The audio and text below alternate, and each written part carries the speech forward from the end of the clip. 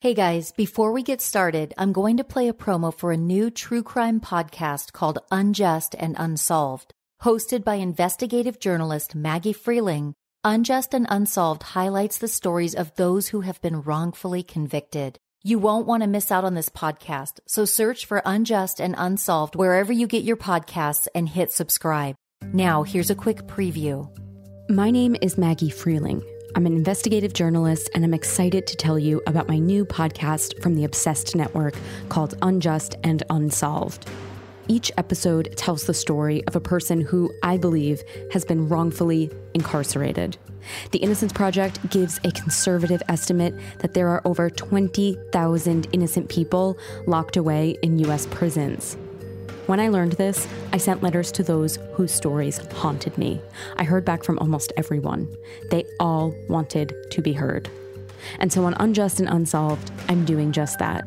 I speak with those people, their loved ones, advocates, and lawyers, diving deep into the crimes they were convicted of and presenting the evidence that points away from them. And if it wasn't them, then who was it? Help me search for an answer. You can find Unjust and Unsolved and all Obsessed Network podcasts on Apple Podcasts, Spotify, or wherever you're listening right now. The opinions expressed in this episode do not necessarily reflect those of the Murderish podcast. Sensitive topics are discussed. Listener discretion is advised. The life of a celebrity is often viewed by the public as glamorous, something that you could only dream of achieving. Walking the red carpet, rubbing elbows with A-list celebrities, and hosting lavish parties, all daily occurrences in the life of the rich and famous.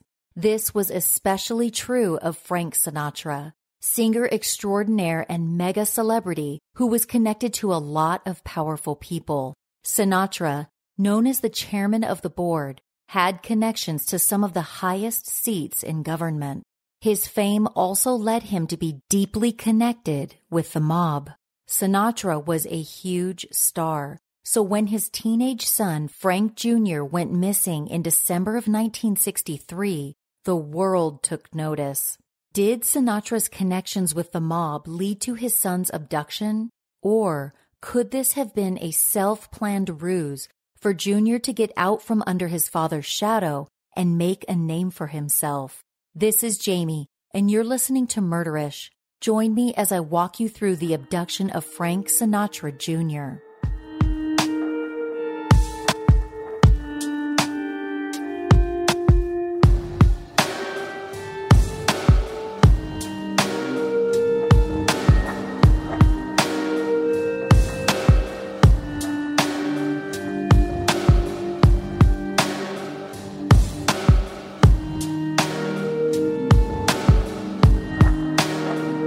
This case takes us to Los Angeles, California, a town that in the 1960s, as it is today, was bright and lively at all hours of the day. Motorcycles buzzed up and down the streets, performances could be seen in any of the abundant entertainment venues, and the hustle of those trying to make it big could be felt all around. The rolling hills and mountains, picturesque coastlines framing the interstates, and palm trees lining the roads provided an idyllic playground for the many idealistic dreamers hoping to make it big in Tinseltown. LA's gorgeous landscape would provide a beautiful backdrop to a dark and sinister plot to abduct the son of arguably the most famous man in show business.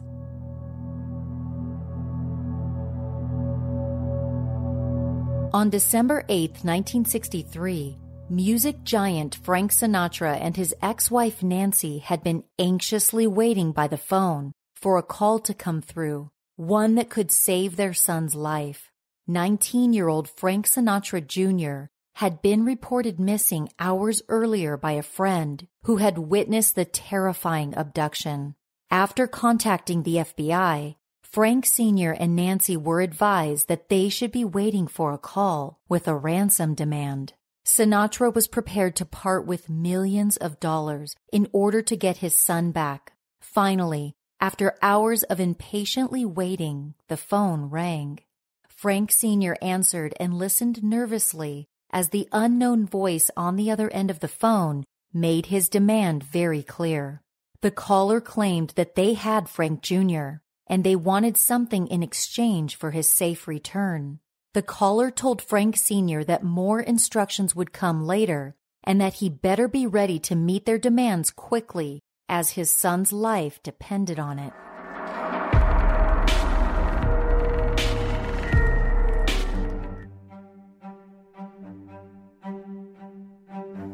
Fact: over 700 people have been killed by the hands of the police just this year alone.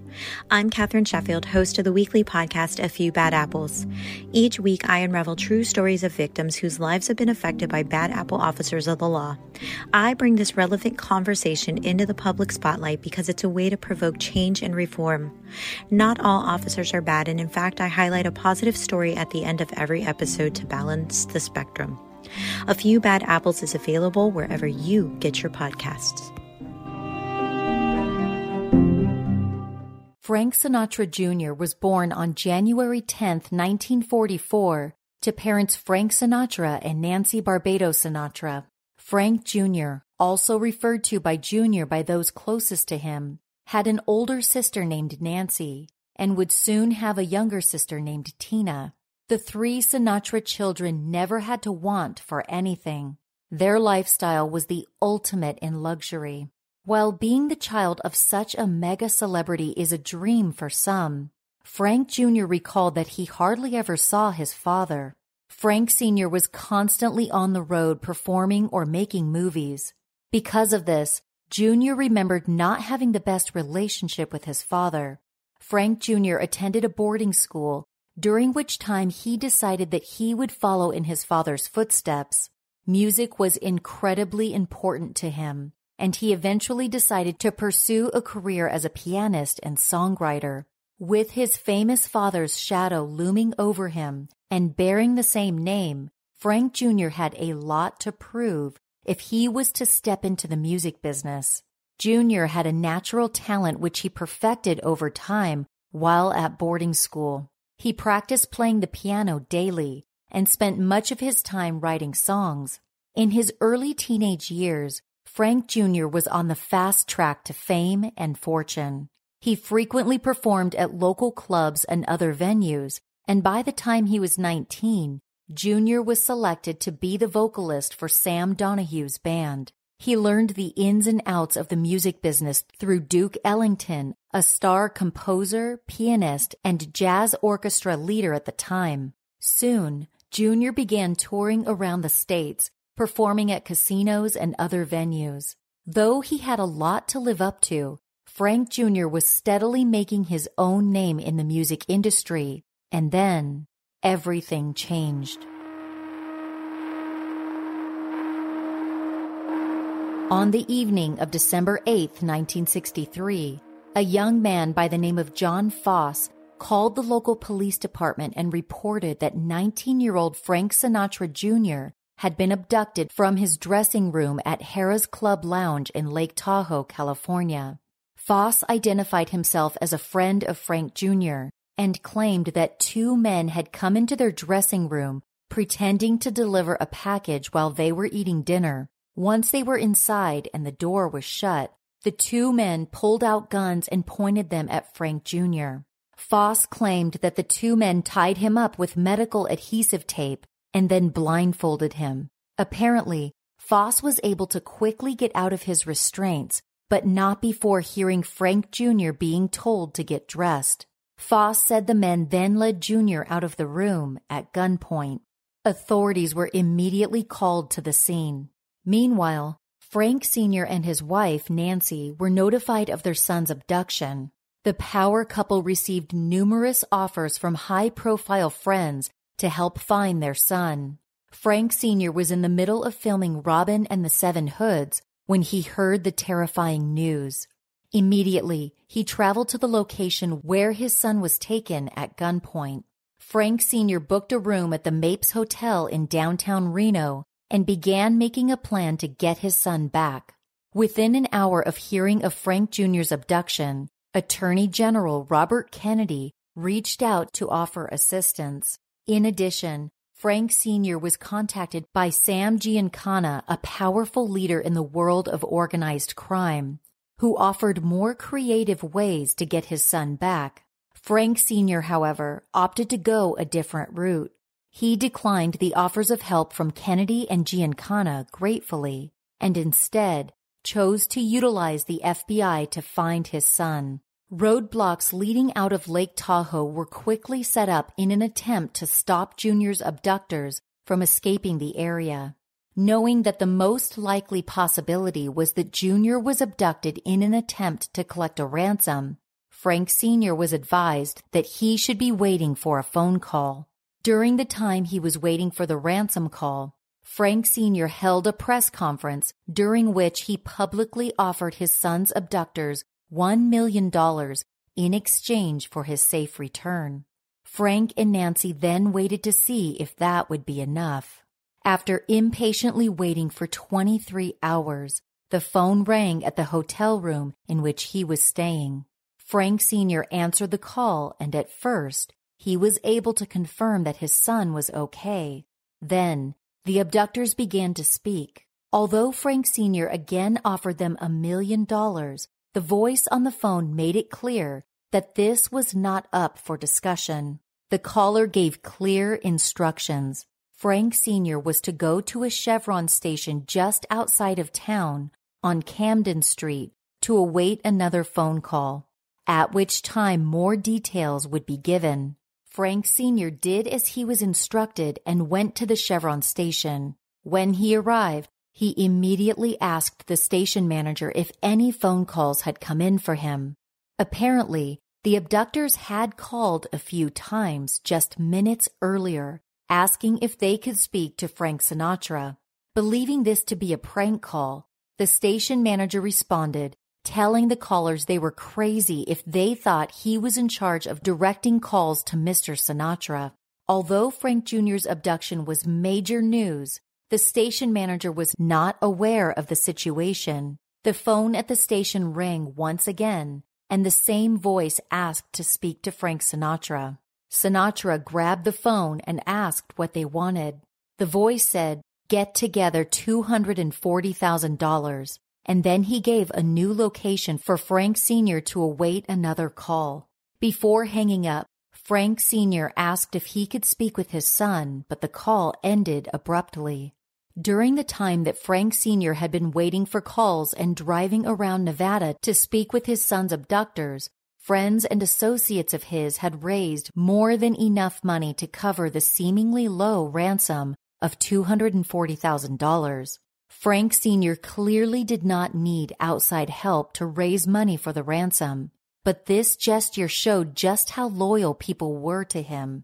With the money that had been raised for his son, Frank Sr. made his way to the next service station where he had been instructed to go.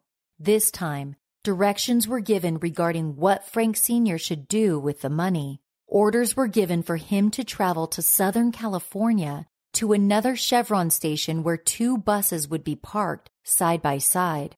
He was to drop the money between the 2 buses and make sure that no one tried to approach or apprehend the man grabbing the money. If someone did, Frank Sr. was assured that Jr. would be harmed. With these new instructions, Frank Sr. booked a chartered flight back to his home in California and began planning the drop-off of the ransom money with authorities. Just as he was told, Frank Sr. had the FBI place the $240,000 in a briefcase. Then, on December 11, 1963, he made his way to the specified location for the drop-off. At this time, Frank Jr. had been held captive for over 50 hours. After the money was delivered as instructed, authorities watched as their perpetrator calmly walked up to the 2 buses parked beside the Chevron station, grabbed the briefcase full of money, and drove off in his getaway vehicle. It would be a few agonizing hours before there were any new updates on Junior. Eventually, the phone rang again. The voice on the other end of the call told Frank Sr. that his son had been dropped off unharmed at Mulholland and the freeway. Authorities rushed to the area. However, Frank Jr. was nowhere to be seen. While Frank Sr. traveled to the location given to him by his son's captors, Nancy Sinatra stayed home, waiting to hear that Jr. had been found safe. Suddenly, Nancy heard a knock at her front door. When she opened the door, an unknown man stood in front of her and explained that he had her son inside the trunk of his car.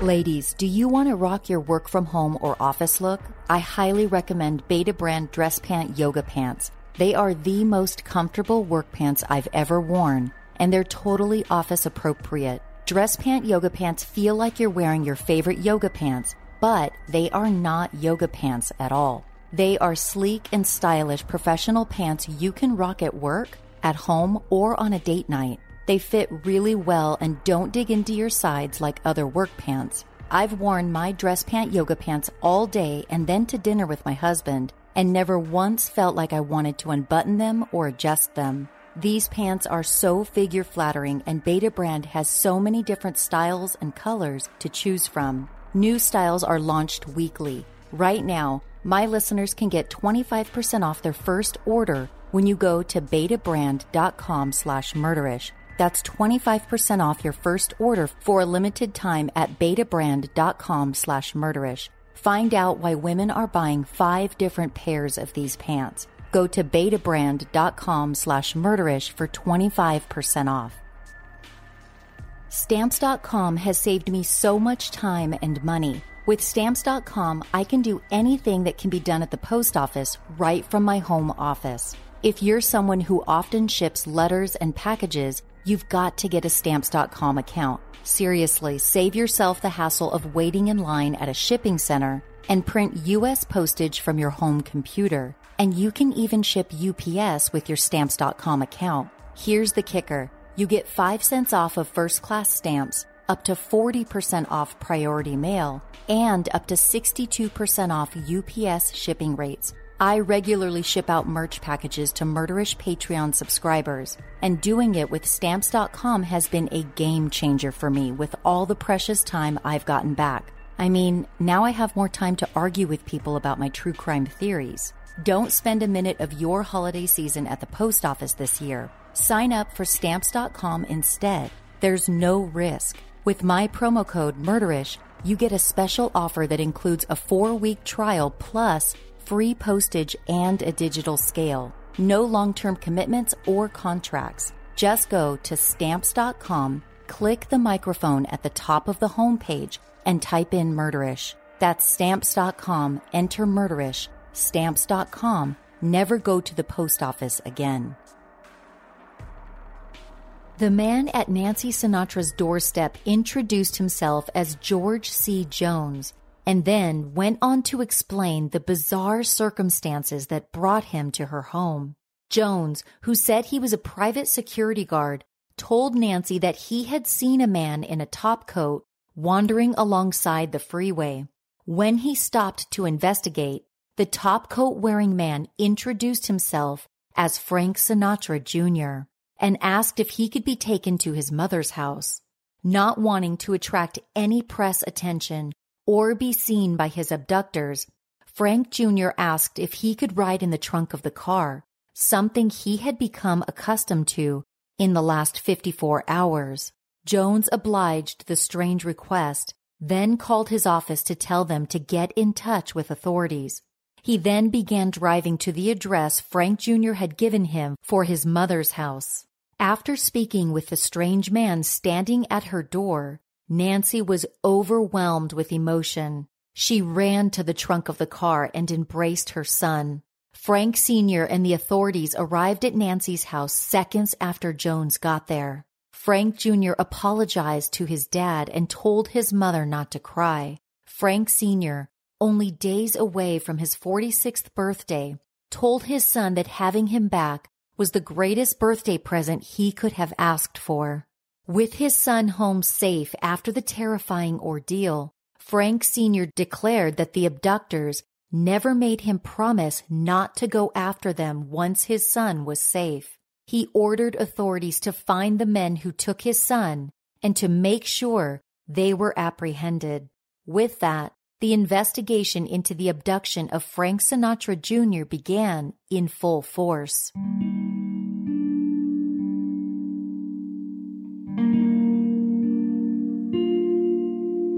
Initially, authorities did not have much information to go on. Before the cash had been given to Junior's abductors, authorities noted the serial number of each bill before they were placed inside of the briefcase.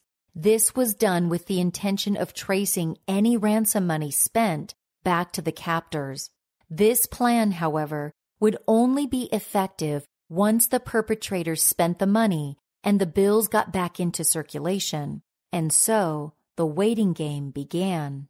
Unfortunately, Frank Jr. could not offer much help in the investigation, as he said he was blindfolded for the majority of the time. He recalled for authorities that the men who took him were by no means hardened criminals. In fact, Frank Jr. remembered them being quite unorganized and unsure of their actions. Authorities were also unable to gather much information from the Chevron station where the abductors picked up the money. Out of fear that harm would be inflicted on Frank Jr., nobody was close enough to the location to get a detailed description of the men in the car. They were also unable to follow the car to its next location, once again out of fear that Jr. would be hurt. Soon enough, however, authorities would receive a huge break in the case, all because of ego.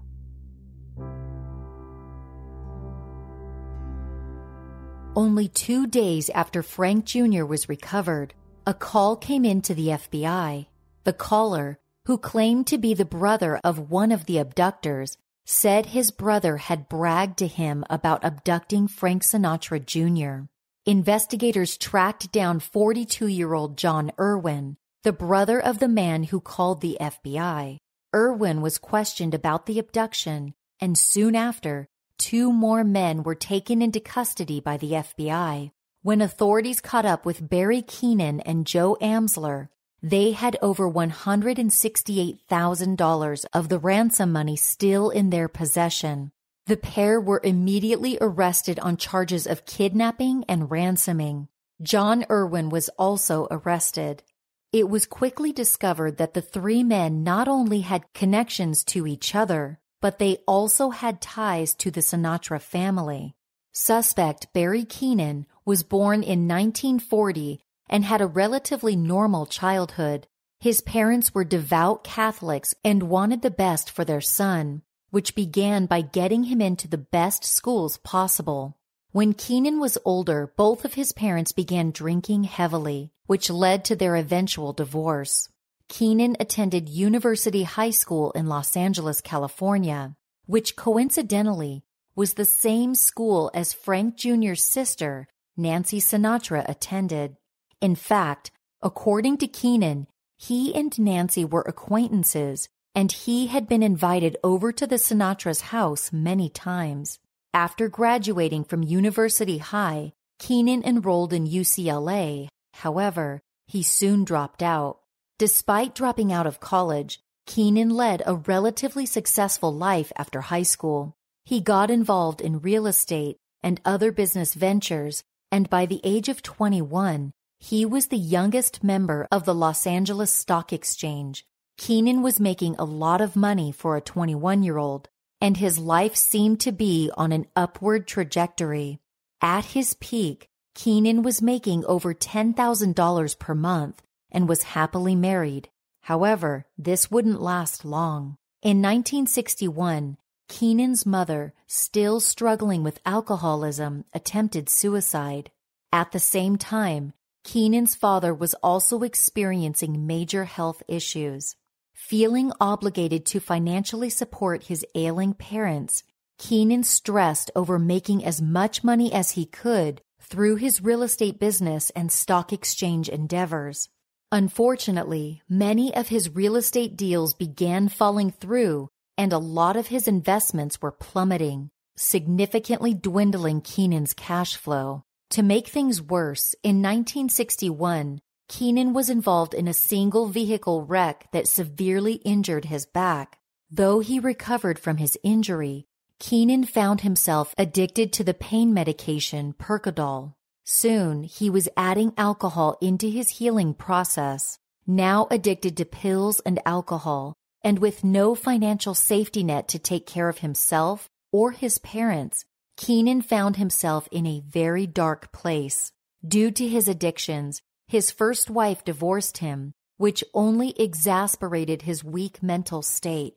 It was at this time that Keenan knew he would need to do something drastic to get back on top.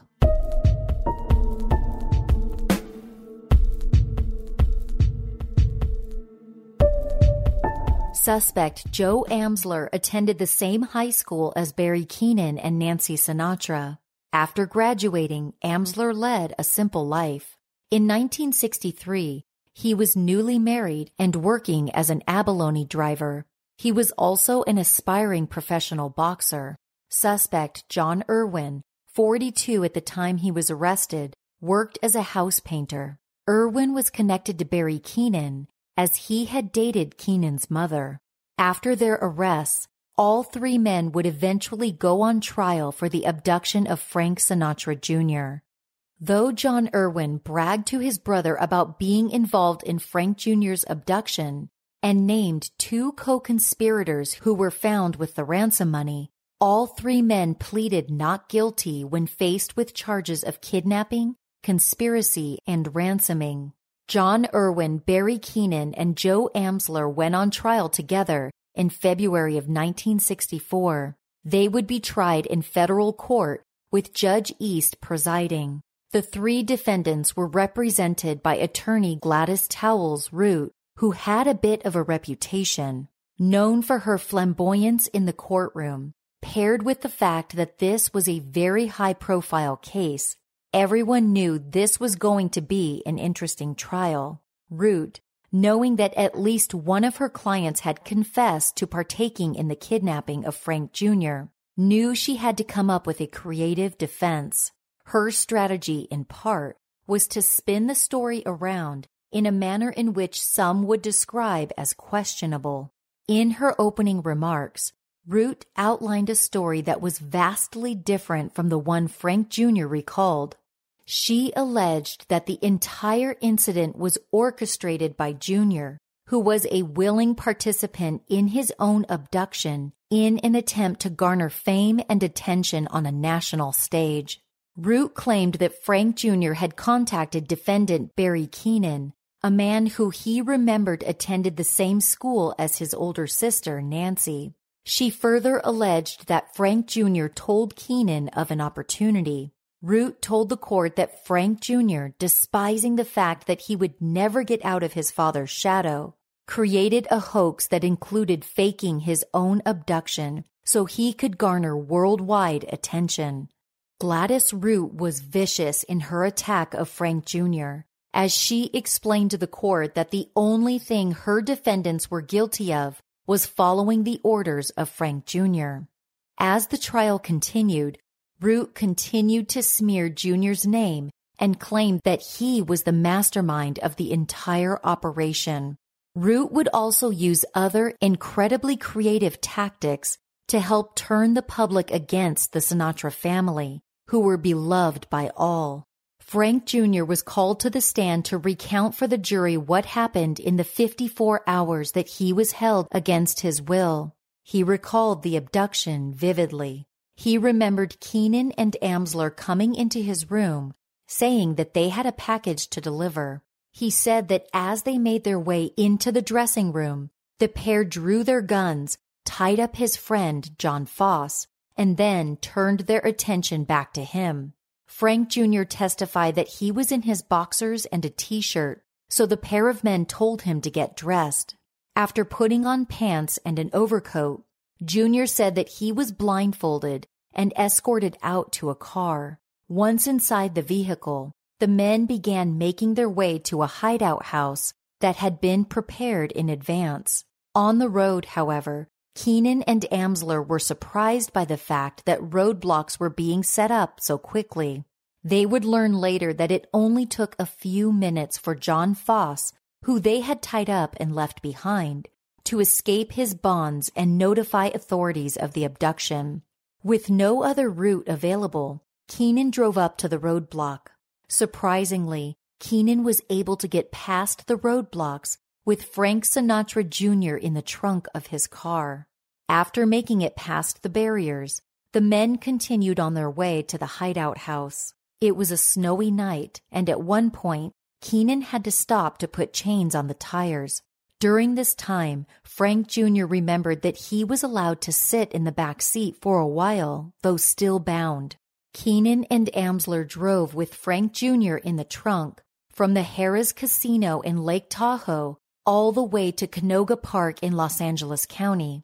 In total, the drive covered over 400 miles and took close to 8 hours to complete. Junior recounted for the jury that he was in the trunk of the car for the majority of this time.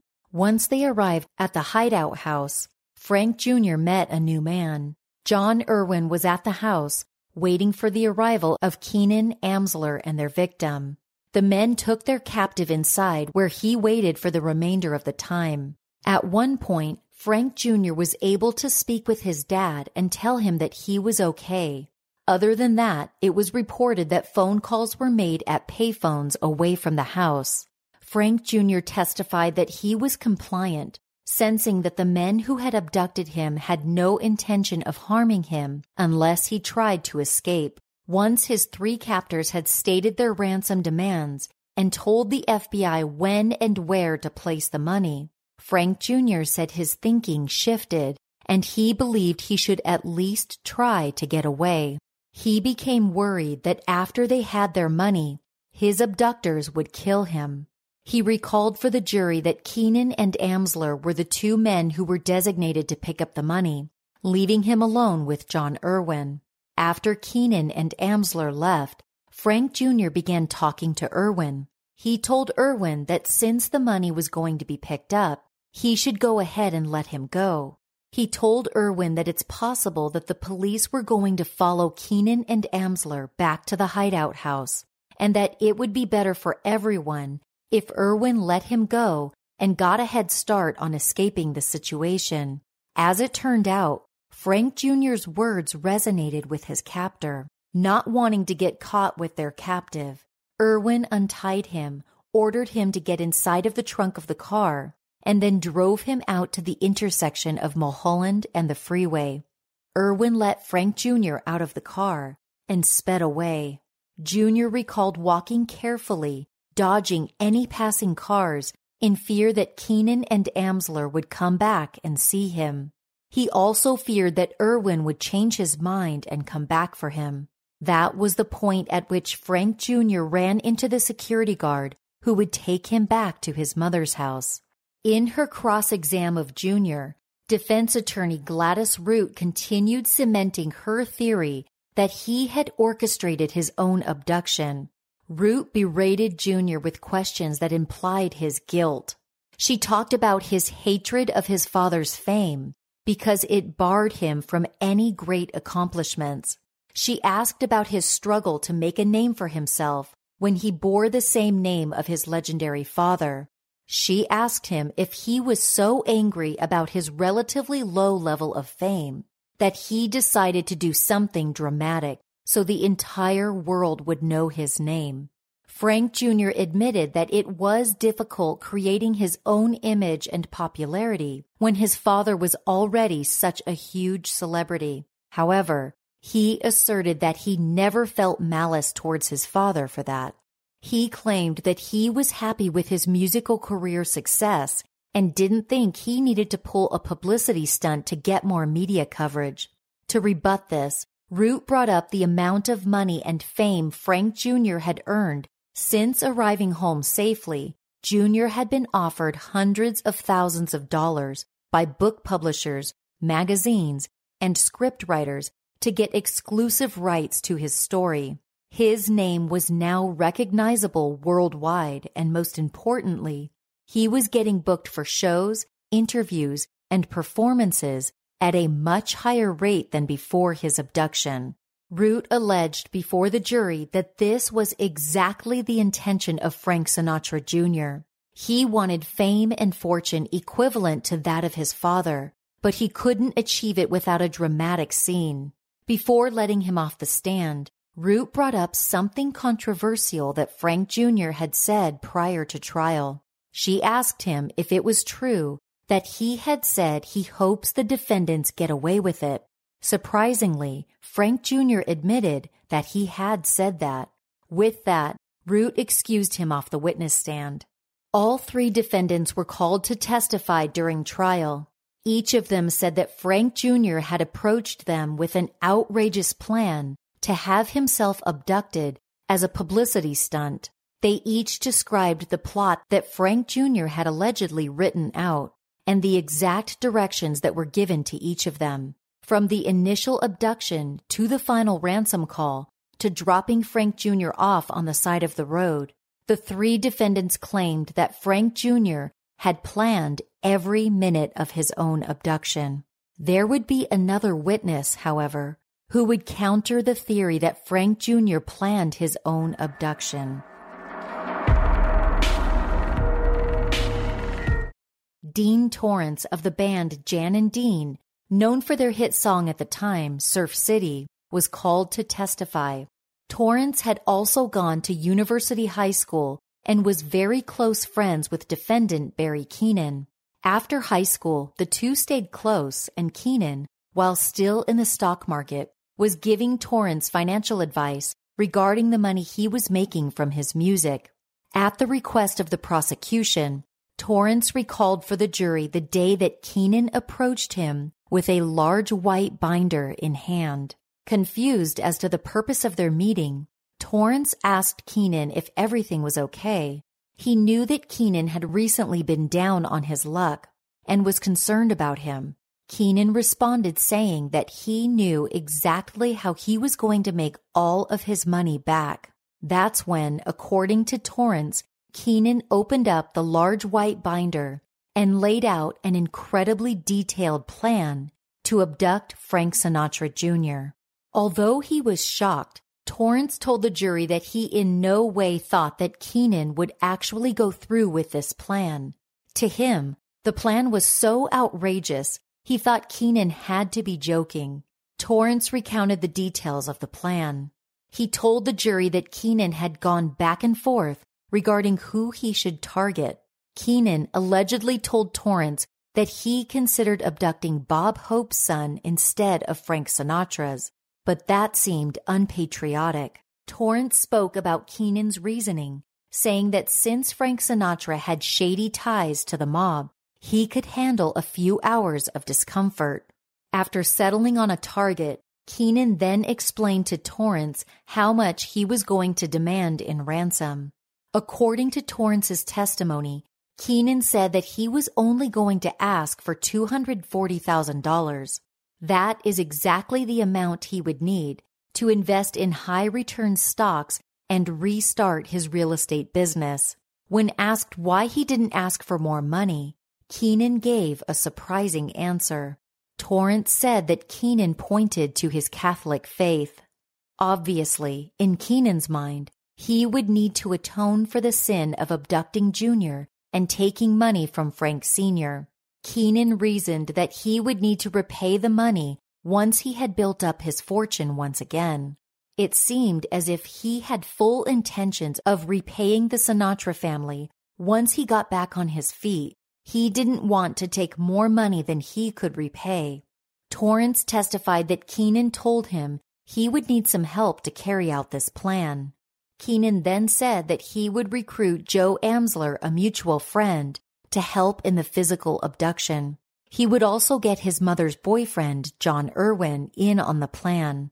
Keenan explained to Torrance that Irwin could sound intimidating on the phone, a skill they would need while making ransom demands. Keenan told Torrance that in order for his plan to work, he was going to need an investment, one that he would pay back with interest once the plan worked. Still not thinking that Keenan was serious about his plan, but worried that his friend needed some financial help, Torrance gave Keenan $500 and went on his way. He thought nothing more of the plot after that point. It wasn't until Frank Jr. went missing that Torrance realized Keenan was serious. Torrance's testimony laid out for the jury an intensely premeditated plot that countered everything the defense was claiming about Jr. planning the whole thing himself. The jury deliberated on everything they'd heard over the 4-week trial and found Barry Keenan, Joe Amsler, and John Irwin guilty of kidnapping, conspiracy, and ransoming. Before sentencing began, all 3 men were sent for psychological examinations to see if mental health would play a factor in the judge's decision. In between the trial and sentencing, Frank Sinatra Sr. received a letter from a priest who he did not know, begging him to give the 3 men mercy and forgiveness so that they might receive a lighter sentence. The priest reminded Sinatra that the verdicts ruined the defendant's chance at a normal life outside of prison, and that a shorter sentence would at least allow them more time to normalize. Frank Sr. knew exactly who was behind this curious letter. He knew this was just another ploy from public defender Gladys Root. Sinatra wrote back to the priest, outraged at his request. Frank Sr. defended his son, stating that Jr. would also be unable to lead a normal life after being framed for his own abduction. He wrote to the priest that his son was being blamed by the public for his own abduction, and that his own prospects are dwindling as a result. The letter went on for 4 pages, eloquently berating the priest for reaching out in such a manner and questioning his motives. Today, that infamous letter is being sold among collectors and fans of Frank Sinatra Sr., typically for a price tag between $30,000 and $40,000. Suffice it to say, neither Frank Sr. nor Jr. reached out to the defendants or the judge to offer forgiveness or ask for a lighter sentence. After their mental health screenings, the 3 convicted men were brought in for sentencing. Barry Keenan and Joe Amsler were sentenced to 1 life term plus 75 years for their crimes. John Irwin, who was found not guilty in participating in the physical abduction, but was found guilty on all other charges, was sentenced to 75 years. The men were immediately escorted out of the courtroom, and it seemed as though the worst was over for the Sinatra family. Despite the idea that Frank Sinatra Jr. planned his own abduction had been proven untrue in the courtroom, public opinion said otherwise. For the remainder of his life, Frank Jr. lived with a dark cloud of suspicion hovering over him as many people still bought into the theory planted by Gladys Root. After years of being accused of sending innocent men to prison in order to boost his own fame, Frank Jr. decided he would no longer talk about the event. From that point on, he refused to do interviews or talk shows, protecting himself from further trauma. This rumor would follow Frank Jr. around for the remainder of his career until his death in 2016.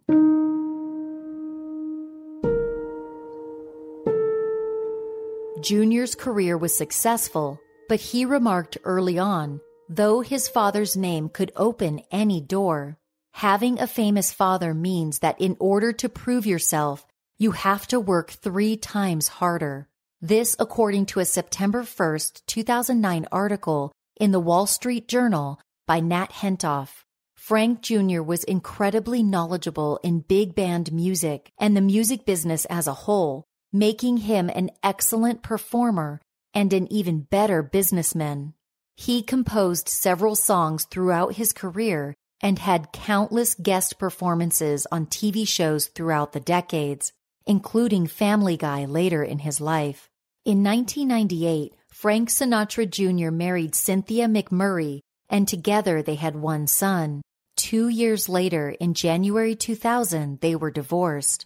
At the time of his death in 2016, Frank Jr. was still touring. He died unexpectedly in Daytona Beach, Florida, from cardiac arrest. Though this myth has been thoroughly debunked, today there is still chatter that Frank Sinatra Jr. planned his own abduction. This is thought to be the inspiration for the episode of Hawaii Five-0 called Tiger by the Tail. Though Frank Jr. led an incredibly successful life with a flourishing career in the entertainment industry, it seems as though his legacy will always be tainted by the rumors that plagued him. Shockingly, John Irwin was out of prison after just 3.5 years, despite being sentenced to serve 75 years. There were a series of appeals that bumped his sentencing down from 75 years to just 12, and then he was released far earlier because of his good behavior. Not much is known about what Irwin's life looked like after prison. However, it is assumed that he stayed in California and went back to painting houses. Joe Amsler was also released after only serving 3.5 years. He tried unsuccessfully to get back into professional boxing. However, he didn't get very far. His wife left him once he was found guilty and sentenced to prison.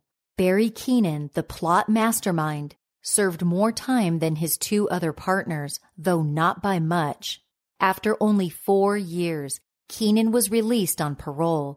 Still addicted to prescription meds and alcohol, Keenan quickly sought out a rehabilitation center where he successfully overcame his addictions. Barry Keenan quickly reestablished himself in the world of real estate. He met with a few investors, and before long, Keenan was once again making a comfortable amount of money. He remarried and divorced twice after being released from prison. Later in his real estate career, the convicted felon began investing in larger properties. He is credited for many successful casinos, resorts, and other large attractions all throughout the Southeast, making millions of dollars along the way. Barry Keenan, who is still alive today, has been very vocal about his abduction of Frank Sinatra Jr. He once said in an interview that he has a hard time connecting himself with those actions. He blames his drug and alcohol addictions for thinking that abducting Jr. was even a plausible idea. In interviews, Keenan has laid out exactly what happened before, during, and after the abduction in great detail. He has given details about the crime that were never released before. One detail he told the press was that he initially planned on abducting Frank Jr. on November 22, 1963. However, before he could go through with his plan, he learned that JFK had been shot and killed. Having half of a heart, Keenan figured there shouldn't be any other tragedy on that day, so he halted his plan for the time being. Keenan has mentioned that he feels horrible for going along with the untrue story that Jr. came up with the devious plan himself. Keenan has said that he was able to get a fresh start at life after he was released from prison, surprisingly, without much backlash. In contrast, Keenan acknowledged that the false rumors about Frank Jr.'s involvement in his own abduction were something from which Frank Jr. would never be free. Those rumors heavily affected Jr.'s career and personal life in a negative way, something that Keenan would never be able to make right. None of the 3 perpetrators served more than 4 years in prison for abducting a man and holding him captive. The damage to Frank Sinatra Jr.'s reputation, however, lasted a lifetime.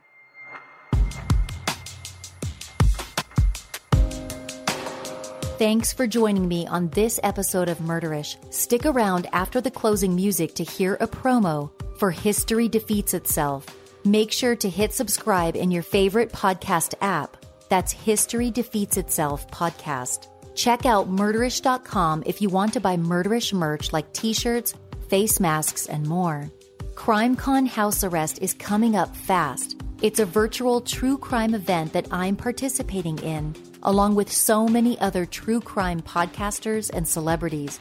The event takes place on November 21st, 2020, and badges are on sale now.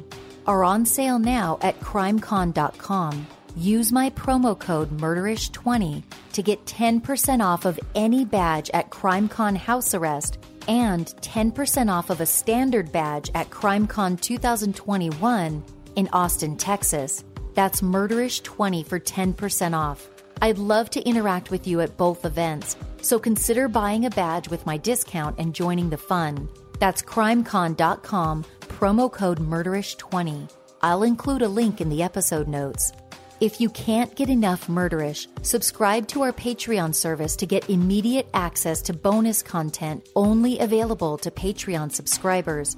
There's a link to go behind the scenes and become a Patreon subscriber at murderish.com. If you haven't joined the Murderish Facebook discussion group, do it. We have so much fun in there. You can also find me on Twitter at MurderishPod and on Instagram at MurderishPodcast.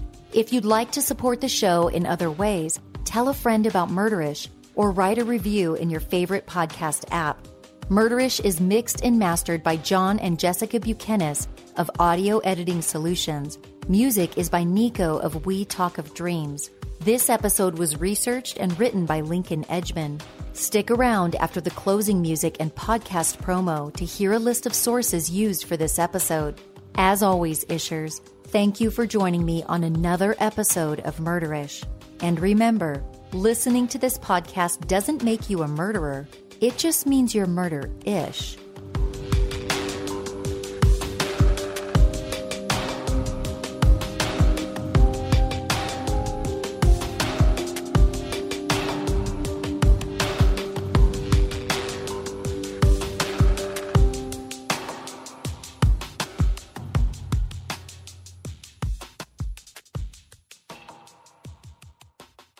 Are you tired of all the celebrity podcasts out there? Are you getting bored of all the interview shows? Are you pining to listen to three middle-aged men talk about society and history while making you laugh? If you answered yes, then our podcast, History Defeats Itself, is the one for you. And if you answered no, then our podcast is still for you because we need ad dollars to pay for this ad. We're paying for this ad? Each episode, one of us brings a well-researched topic to the group, and the other two have no idea what the topic is going to be until it's revealed on the episode. We'll dive into the past, present, and future in the hopes of determining if we've learned from our past or if we're simply repeating ourselves. How much is this costing us? And if we've learned anything from doing this show, it's that people rarely learn. I just logged into my bank account. Did you guys steal money from me? If you like to learn a little bit and laugh a lot, then check out History Defeats Itself wherever you get your podcasts. Because like we said, these ads don't pay for themselves. No, apparently I'm paying for them according to my bank account. And who bought a jet ski? I'm out of here. I hate you guys. Never wanted to do this podcast anyway. Do you think you saw the RV purchase? No, be quiet. That's a different account. RV purchase! Sources for this episode include a March 8, 1964 New York Times article at nytimes.com, a 2019 PBS Public Broadcasting Service article by Melanie Albanese at pbs.org, an AP article dated April 9th of 2019 at nydailynews.com, a July 30th, 2020 article at wikipedia.org, a November 13th, 2009 A&E Television Network's article at history.com, a 2016 article at people.com by Richard Jerome, a March 17th, 2016 article at themobmuseum.org by Lance Rake, a December 15th, 2017 article by Katie Serena at allthat'sinteresting.com, a Nevada Magazine article by Jonathan Shipley at nevadamagazine.com in the November to December 2013 issue,